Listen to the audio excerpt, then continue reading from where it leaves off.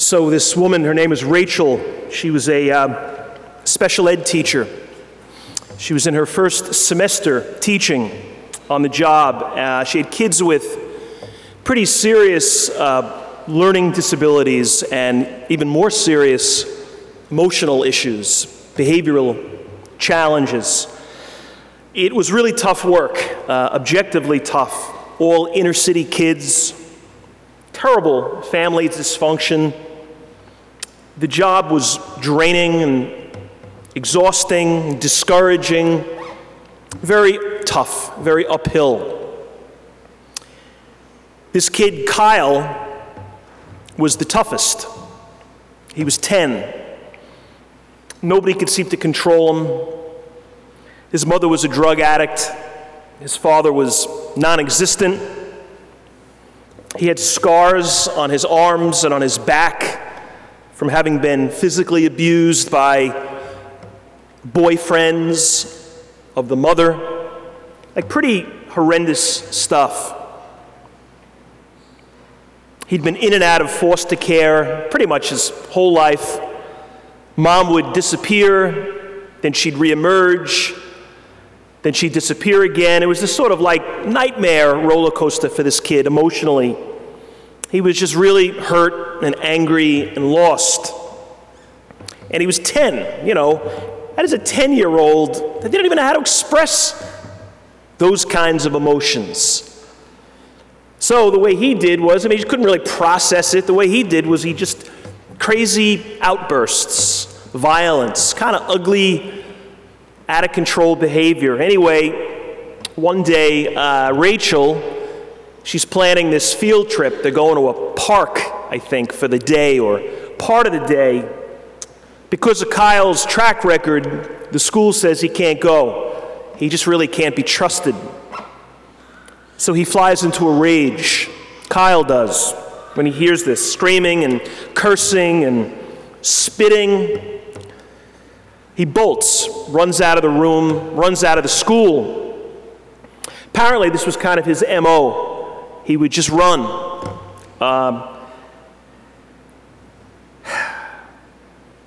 Runs out into heavy city traffic. Rachel gives chase after him. He runs a couple of blocks, in and out of cars and people. This goes on for a number of blocks, this run. Eventually, he kind of runs out of gas. He's exhausted. And he runs into this parking lot where a drugstore was, and he's like leaning over a dumpster, trying to catch his breath. And he looks up, and he can't believe what he sees. He sees his teacher 10 yards away, running toward him. He can't believe she's there. He didn't know she was chasing him. He was just running. Soon as she sees that he sees her, she's thinking he's going to start running again, but he doesn't.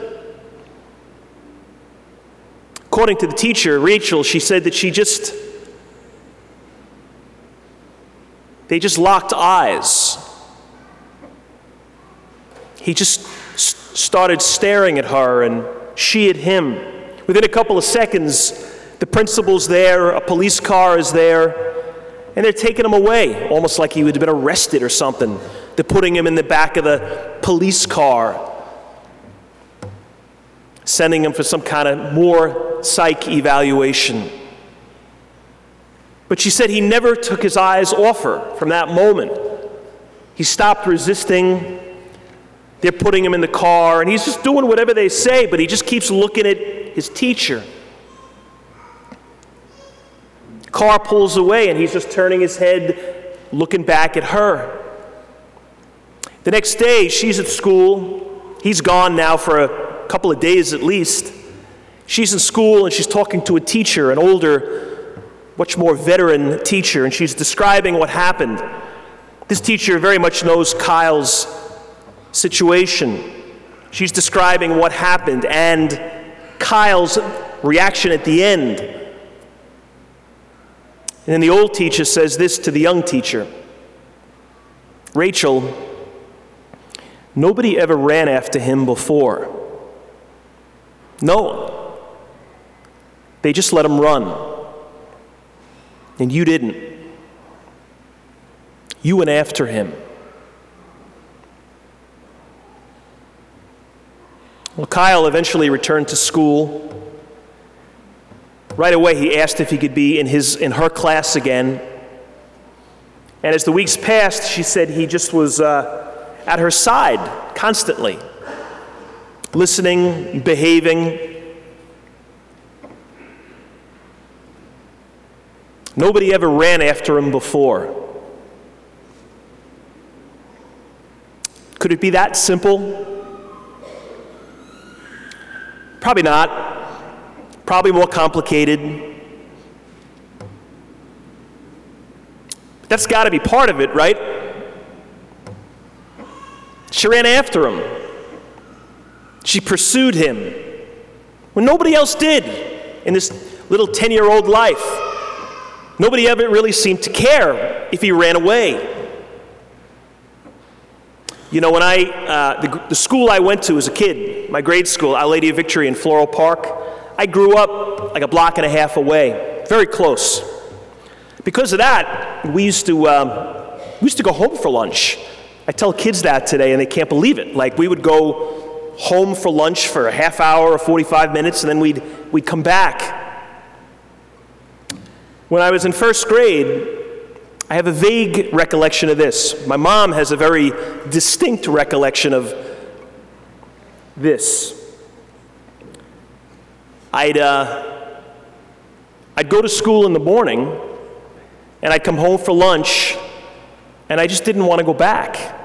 I just, like, school was good, a half day was good, and I got comfortable with Mom, and she made me lunch, and I just wasn't having it. Didn't want to go back. Kindergarten the year before was a half a day. And I guess that's what I wanted. Half a day at school and a half a day with Mom. So it was becoming a problem. She'd start to tell me we got to get ready, and I'd start flipping out, crying and screaming. I didn't want to go back to school, and I think she let me stay home once or twice, and my mom and dad both knew we can't keep doing this. He's got to go back to school. Anyway, she's bringing me back on this particular day, and as I'm getting closer to the school, I don't even remember this part, but Mom says I was getting more and more anxious. I start crying as we're getting closer to the school, and we had to go into the schoolyard and up to like these stairs up to the second floor. It's where the main office is. It's where we went in. And as I'm getting closer, just as we got to the door, I bolted. I pulled away from my mom, and I started running down these stairs, through the schoolyard, around, back the other way. I probably ran the equivalent of two blocks, and I was eventually intercepted by a crossing guard. But I was just faster than my mom. She was tearing after me, screaming out, yelling at me to stop, and I was just...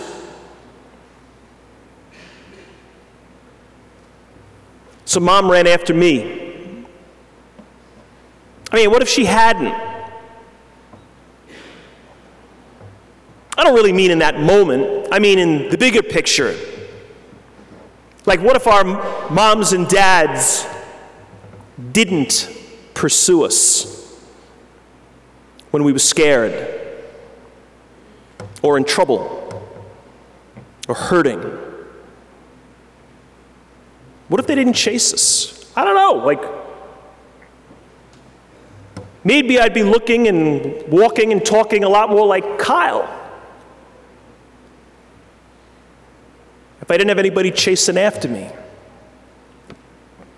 This whole notion of being chased or pursued, it's kind of an important one. We hear it like crazy tonight in this gospel.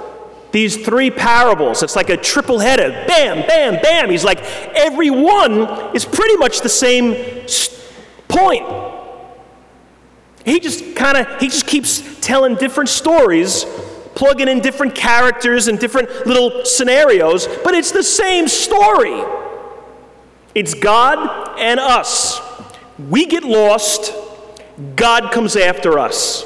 Like, that's the story. Lost sheep gets lost.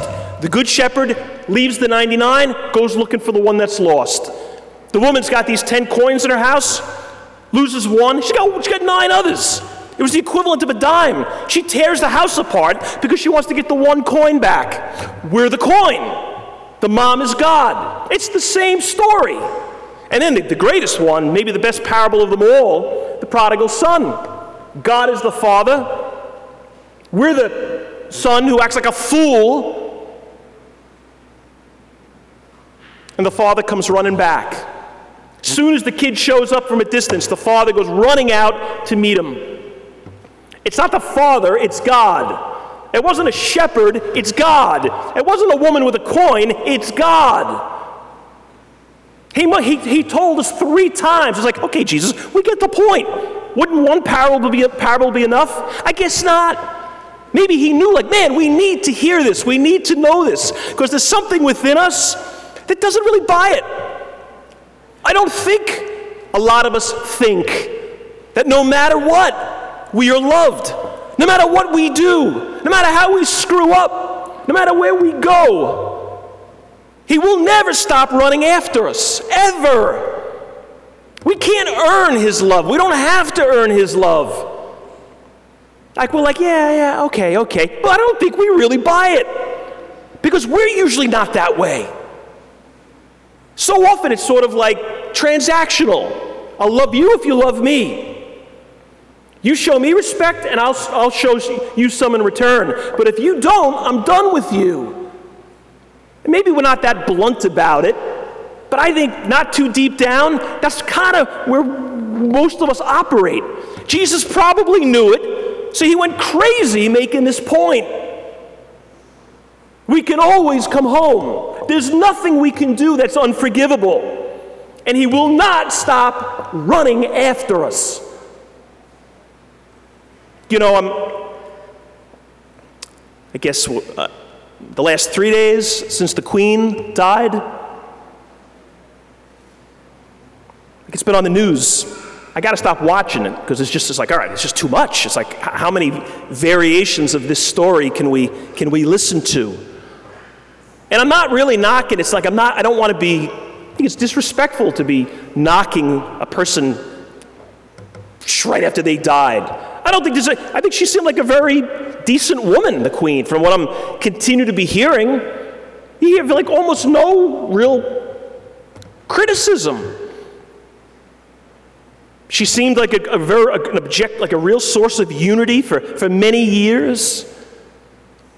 Stood for a lot of important values. You know what I can't wrap my brain around, and I find kind of just weird, though, is the royal thing. Like the notion of a monarchy. This concept of like, you're a queen just because you were born into this family. You didn't earn it. You didn't do something to get to that point. Like, we just come from a different place, right?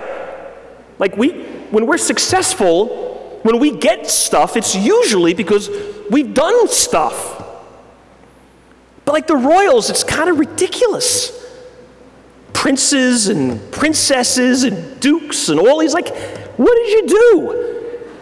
Did you ever even make a bed in your life? Like, what did you do to kind of earn this?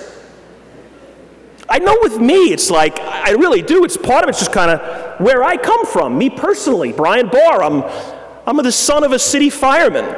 Like, I'm a middle-class guy. And I'm Irish. You know. You know, the Irish had more than their share of trouble with the crown. And we're American. Same point. We said at a certain point, no more bowing to the king. We want our independence. And I'm Catholic. Like, same point. So like, I think there's a lot within me that just kind of is like, I don't get it. There's just this you get this privilege by virtue of your birth. I mean, you know what's interesting what the royals do, and I kind of do buy. Like, they make certain people knights. Paul McCartney is like Sir Paul, right? Well, he did do something. Like, he's a Beatle. Like, he did achieve something. Sean Connery was a knight, a sir. Like, well, Sean Connery was pretty cool. He achieved something. But Philip and Reginald and all these guys, it's like, what did you do other than be born? Here's the irony. While I think that's kind of crazy, God's like that. Not just with the royals, with all of us. Like, in God's eyes, we are all royalty. We don't have to earn his love. We don't have to prove anything. He just loves us. He's the good shepherd. He's the father. He's the woman looking for the coin.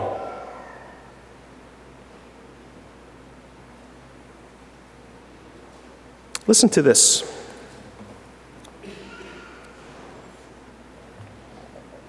I was frozen, and you stopped and cried, "Run, run, run." When I didn't move, you grabbed my hand and pulled me along. I ran with you. We ducked into doorways and dodged the falling debris. We didn't stop until we got to Murray Street and ran around the corner. I turned to look back at Church Street, and I let go of your hand. And then you were gone. I don't know your name. I didn't see your face. I couldn't guess at your age. I didn't see your race. I only know you saved my life. Thank you forever. God bless you. Listen to this. I work at 130 Liberty Street, across from the World Trade Center. I fell down while I was running from the collapsing building. A massive cloud came rushing toward us. I couldn't pick myself off the ground because my legs were numb from running down 25 flights of my building. I was buried with ash and debris from the collapsed tower. I thought it was the end of the world. It was so black that you couldn't see your hand in front of your eyes.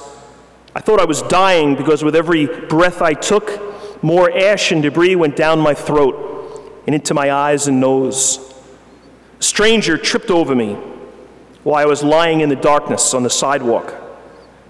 All of a sudden, I felt a hand pick me up off the ground and drag me into a building to safety. I thank Jesus Christ for my life and for that wonderful stranger.